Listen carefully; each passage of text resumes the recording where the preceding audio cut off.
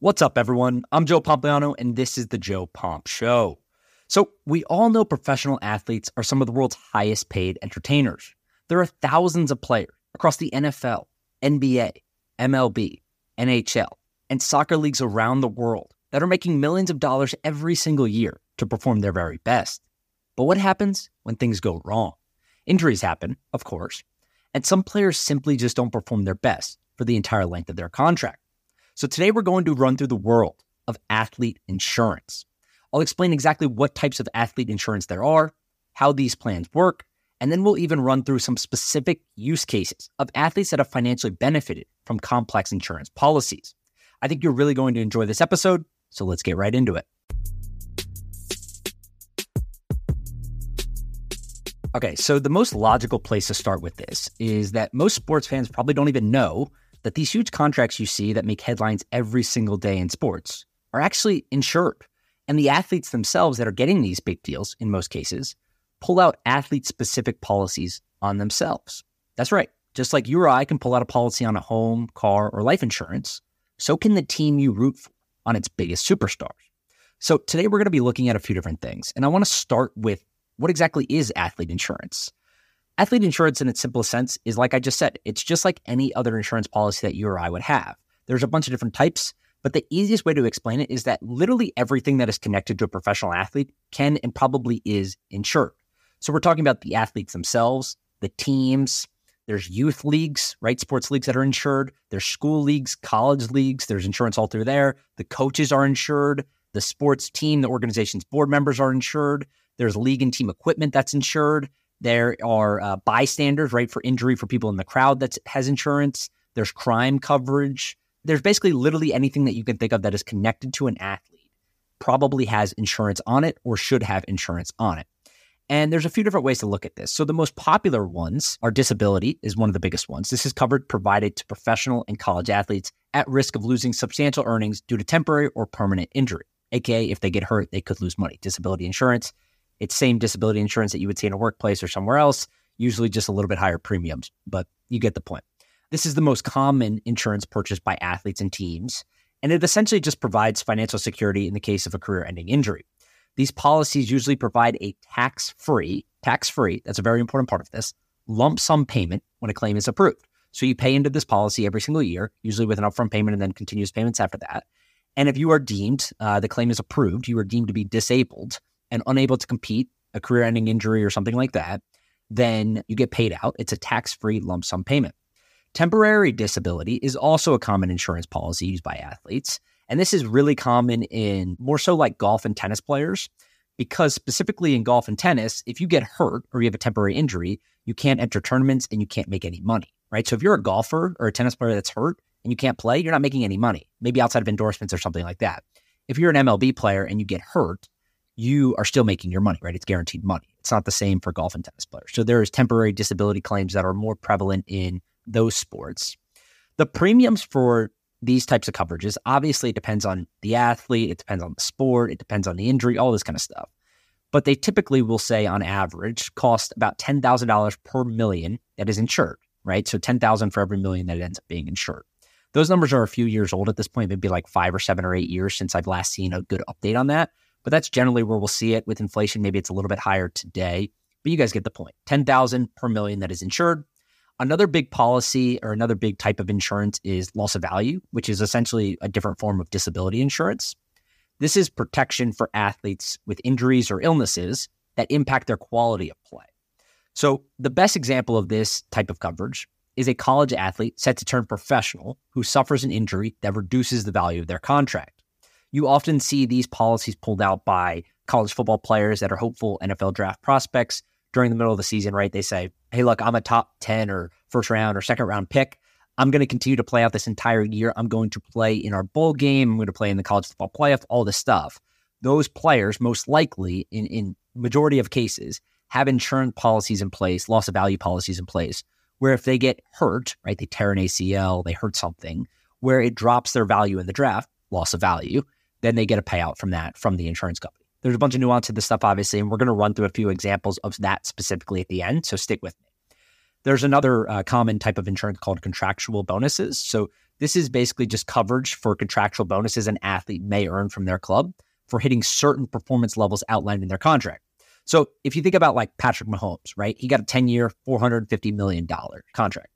Those bonuses in that contract are very likely insured because these types of bonuses can cut into team profits when paid out, and coverage helps ensure there aren't budget shortfalls for franchises. So it works both ways, right? Teams can take out insurance, the players can take out insurance, there's disability, there's loss of value, there's contractual bonuses. One of the things that I think is most interesting is that there's sports agencies that take out insurance policies on certain players, right? So if a rookie has a contract and he's set up to get, he's drafted top 10, top 15, top 20, he's a quarterback, and his next contract is going to be, $200 million, but he's getting paid relatively little compared to what he might get later on after a signing bonus. They may take out a policy that says, hey, look, we think you're really good. You're a really high draft pick. We're going to get insurance on your next contract in case the coaching is really bad. You don't get an offensive line. You don't get any weapons and your value is suppressed over time.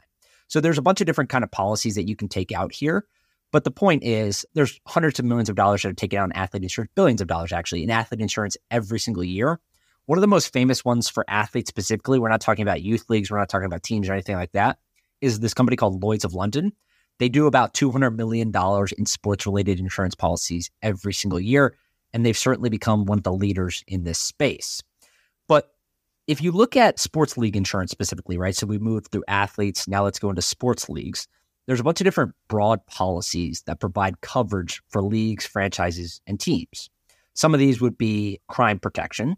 This is typically the primary part of league insurance that offers financial protection for teams from crimes that involve club athletes and staff, right? So if there's a crime involving someone that's on the team or relative to the team or whatever it is, you have crime protection in place. Again, insurance. These are things, like I said before, that the normal sports fan typically would not even think about, right? When I was like growing up, when I was in college, whatever it was, like I was just watching sports. I didn't think anything about this kind of stuff, but it obviously makes sense. These are multi-billion dollar businesses in most cases. You're paying your employees, that's technically what they are, right? Hundreds of millions of dollars in some cases. And you have to have insurance policies in place to protect yourself financially, legally, etc. So there's a few other ones too. There's excess accident medical. This is just major injuries that could occur on the property. This could occur at a baseball game, right? Someone gets hit with a foul ball or a flying bat or whatever it is. We've seen this stuff sadly used in the past, right? When someone gets hurt at a baseball game or whatever it is. There's other sports that obviously use that stuff too, but that's certainly one of them. Inland marine, this is protection for expensive equipment used by franchises that may get damaged while being stored or transported. So just like you would, if you own a construction business, you would have insurance on your heavy machinery. Sports team have insurance on their equipment that's being used also, right? So whatever it is, it could be literally anything that the football team is using or the basketball team is using or the baseball team or the soccer team or whatever. Their equipment in some cases can be really, really, really expensive. So they have insurance on that stuff in case anything happens during transportation or storage, anything breaks or whatever it might be. There's also athletic trainer liability insurance. This essentially just protects the team athletic trainers for any professional liability claims made against them while on the job, right? So in the same, we've seen this literally happen in the NFL the past few years, which is players, I think it was Tyrod Taylor specifically, blamed the Chargers doctor and said that he was receiving injections to go out and play and do these different things. And he's not the only one. There's a number of players that have made these claims in the past.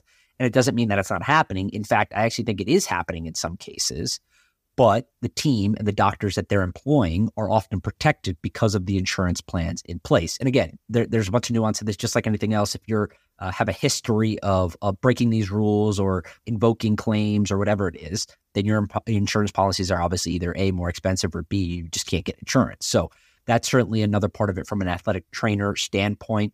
Another one would be event cancellation. This is coverage for cost of any canceled and postponed games and events. This covers things like ticket reimbursements, concession sales, advertising, other event-related expenses. And these policies even have coverage for things like weather or terrorist-related events.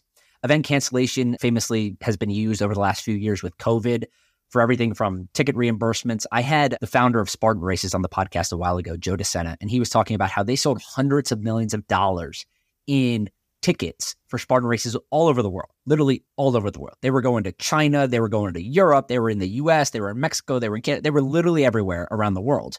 And they were planned out usually like a year or two in advance from a ticket perspective. Obviously, you sell more as you get closer to the event, but they're doing events 2, 3, 4 years out. They had hundreds of millions of dollars in tickets that they had to reimburse because of COVID. And event cancellation insurance is one of the things that ended up saving them a bunch of money. Now, look, it doesn't cover everything. You're not getting 100% of your money back or the money that you would have potentially made profit-wise off of everything.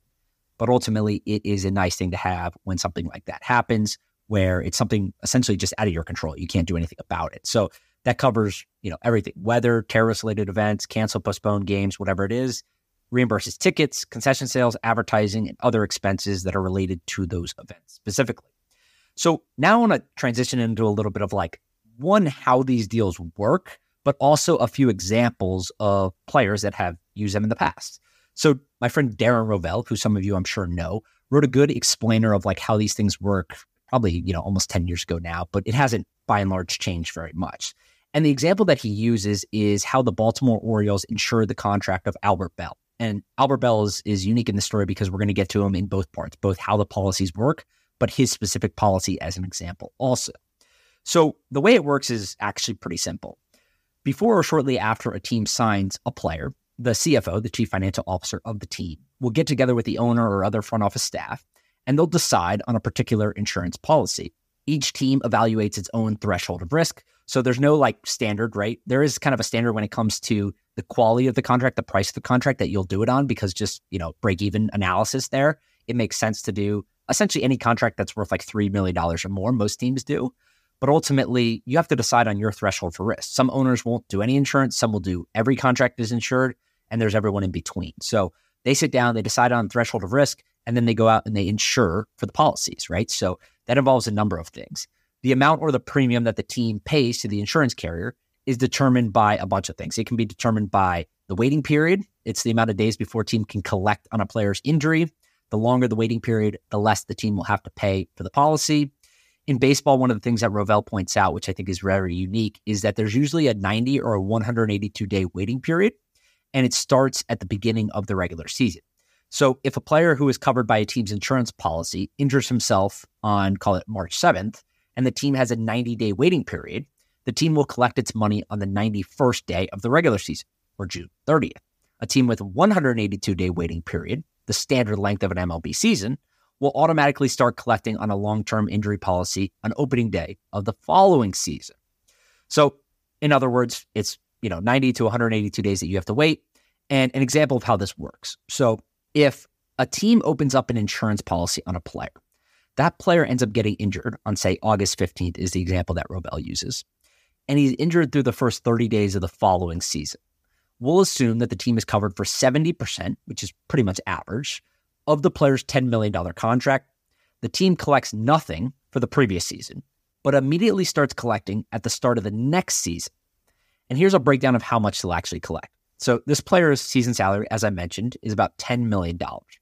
Divided by 182 days in a season, that's $54,945 per day. Multiply 54,945 times 30 days missed due to injury. So he's injured 30 days. Every single day of that 30 days is worth essentially $55,000 to the team. That's a $1.645 million loss to the team. 70% of that money, the $1.645 million, is reimbursed to the team, $1.154 million. And then you have to subtract the premium, obviously whatever you paid for the premium, is the total amount of money that the insurance company owes to the team. So again, $10 million contract, he's hurt for 30 days. You divide that by 182 days in a season. His contract is technically worth about $55,000 every day during the season. You multiply that $55,000 times 30 days, it equals $1.645 million. He's worth to the team that he's injured for 30 days. They get 70% of that money back through insurance. That's $1.154 million in insurance money that they would get back. You subtract the premium for that they owe to the insurance company, and that's the total amount of money that they would get back as a team.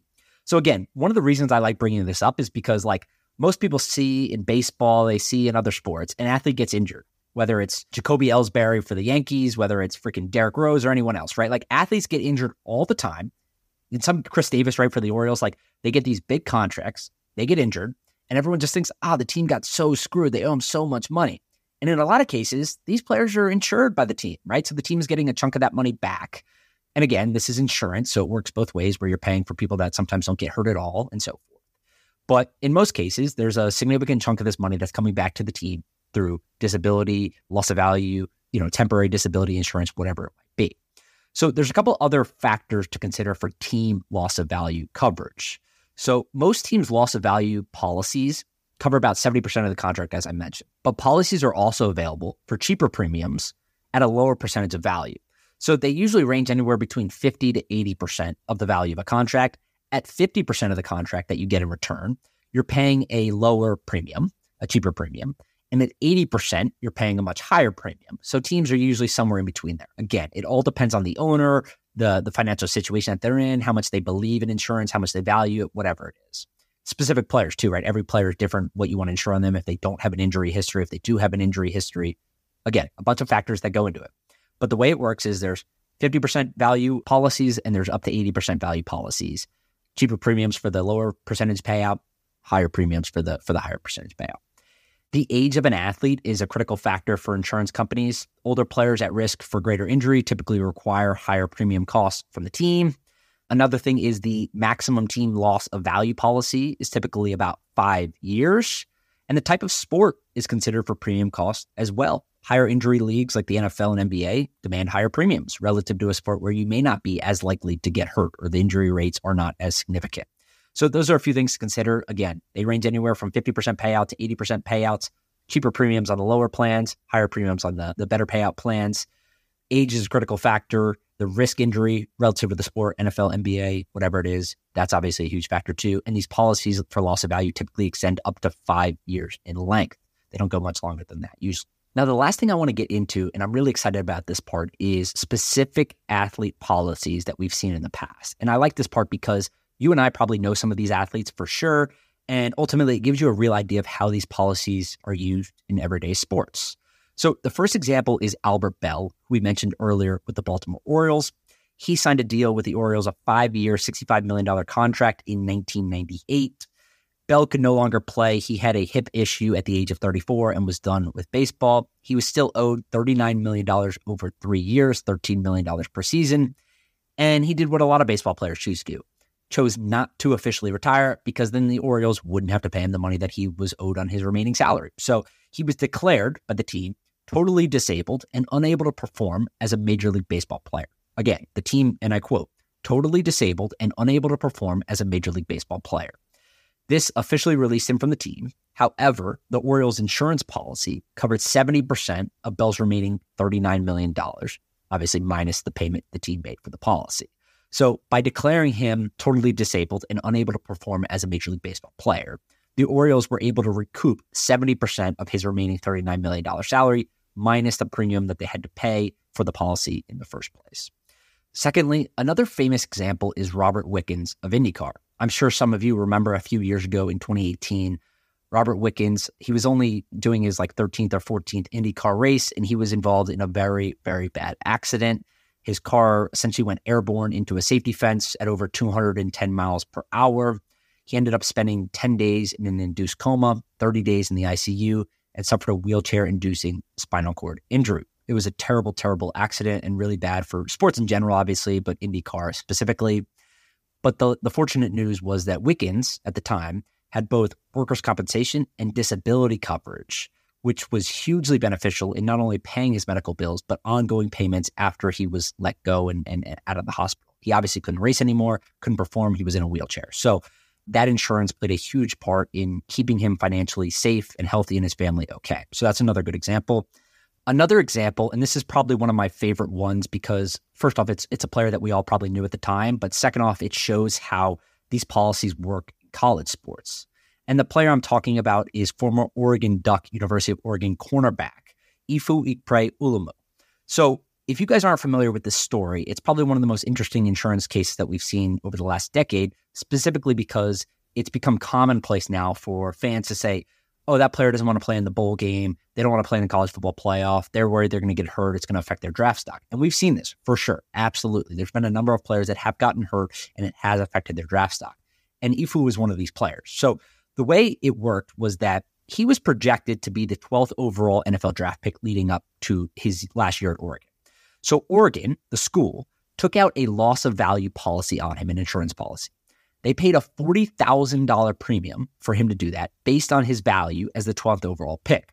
What happens? He ends up tearing his ACL during a December practice preparing for the 2015 college football playoff, which disabled him from participating in the NFL Combine and Oregon's Pro Day, and he dropped dramatically in the NFL draft. He fell all the way to the 7th round and was picked 241st overall. So again, he was projected to be the 12th overall pick and then ended up being picked 241st overall. And he didn't recoup the $10.5 million of guaranteed money that he would have gotten as the 12th pick, but he got $3 million off back from the policy, which was huge because he never actually ended up earning that much money in the NFL. He was on and off injured reserve throughout his entire career in the NFL. He never played a game and only earned $785,000 during his NFL career. So that money, that $3 million, ended up being, 3 times more than he made during his entire NFL career. One could argue that the injury is what ultimately ended up causing him to not have a successful NFL career. But regardless, he was in college at the time. It ended up affecting his draft stock for sure. And he got $3 million because the University of Oregon took that policy out for him with a premium of $40,000. And it's not just him, right? There are schools all over the country that do this. Oregon's famous for doing it. They did it with Marcus Mariota, Eric Armstead, DeForest Buckner, a bunch of different players who have gone on to have long NFL careers. But there's a number of players that you guys have probably never heard about that have gotten these policies taken out. They end up getting hurt or whatever it might be, and they drop their NFL career. They don't make as much money as they thought they might be able to. And next thing you know, they're receiving potentially millions of dollars from these insurance policies as payouts. So I think that's going to become even more prevalent. We see this throughout college sports today, and it's been going on for a while, but it's going to become even bigger with more athletes deciding whether they want to sit out games or play in those games. Another good example is Marian Hossa. So those of you who might remember, Hossa was forced to retire from the NHL due to a rare skin disease. And the Chicago Blackhawks included him and his contract in a trade to the Arizona Coyotes. And the way it worked was Hossa was technically carrying a $5.75 million cap hit per season at the time via his contract, but his base salary was only $1 million per season, and 80% of that was insured, which meant the Coyotes only had to pay Hossa $200,000 each year he was on their books. So again, this is another great example because the average sports fan doesn't know that, doesn't think about that, has no idea that the insurance is paying, in this case, 80% of his contract when he gets included and sent to another team. That happens in the NBA, it happens in the NFL, it happens for a bunch of different sports leagues and teams and individuals all throughout the global sports ecosystem, and Hossa is a good example of that. Another good example is Anthony Kim of the PGA Tour. I'm sure some of you remember Anthony Kim. His profile shot through the roof after the 2008 Ryder Cup. He ends up winning a few PGA Tour events, and then he just disappears. He tore his Achilles and literally just disappeared from the PGA Tour. No one heard from him really for like 2 to 3 years. And then in 2015, he comes out and he tells the Associated Press that no one's heard from him because he's quietly collecting payments from an insurance policy since he left the PGA Tour. The policy was reportedly worth at least $10 million, and it was all tax-free. So again, he leaves the PGA Tour due to an Achilles injury and starts collecting monthly checks for a $10 million insurance policy that's all tax-free. And the reason why he didn't return is because if he did return, he wouldn't be able to receive his monthly payments from the insurance policy. So he essentially just quit golf saying, the amount of money I'm going to get from the insurance policy is likely to be more than the amount of money I might be able to win on tour or through endorsements or other stuff like that. We don't know if that's true or if it's not. It really depends on the quality of play that he would have been able to do when he gets back. But again, $10 million in insurance policy, all tax-free. There was a rumor that Live Golf was actually going to try to sign Kim. He was like 37 or 38 at this point, I guess. But he doesn't seem to be interested in that at all from what we can tell. There's been numerous articles that have come out that just said he's living his life lavishly. He got a bunch of money. He invested it. He did all this other stuff, and he is fine. So I think that's another good example of how athletes can just disappear from the public light once these policies go in place. You may say this guy gave up. You may say he's injured. He can't figure it out. He's a head case. Something else is going on. But in some cases, they're literally just collecting an insurance policy, and they're not playing or competing specifically because if they did, that insurance policy would go away. And the last example I want to run through is Christian Eriksen. This is one that you guys all probably remember. It was only a couple of years ago, and it's a good example of what if when discussing athlete insurance. In 2021, Eriksen collapsed and nearly died from a heart attack, a heart issue on the pitch while playing a match for Denmark against Finland. And while he has thankfully made a full recovery, he also had an athlete insurance policy in place that would have provided him long-term care. And his is a unique example because he was playing for his national team. And the national team in Denmark specifically has a state workers insurance plan that covers them only when they're playing for the national team. So Eriksson had this plan in place for the national team, and then he had to open up a separate plan for his professional club, which was Inter at the time, and that was through Lloyd's of London. So again, he was fortunate that he had multiple plans in place, because that's one of the things that most people don't even think about too, is if he is playing for Inter, he has his own insurance. But then when he goes to the national team, it's a completely different policy, insurance coverage, whatever it might be, that is run through Denmark specifically. So he was fortunate there that he was able to make a full recovery. But again, medical bills, everything like that was covered. Outside of that, if he was not able to make a full recovery, he would have been covered specifically because Denmark has a state workers insurance policy program. All right, that's it for today. I hope all of you enjoyed this topic. I had a bunch of fun putting it together, and I hope you guys learned something new today. I hope everyone has an amazing start to their week, and we'll talk on Wednesday.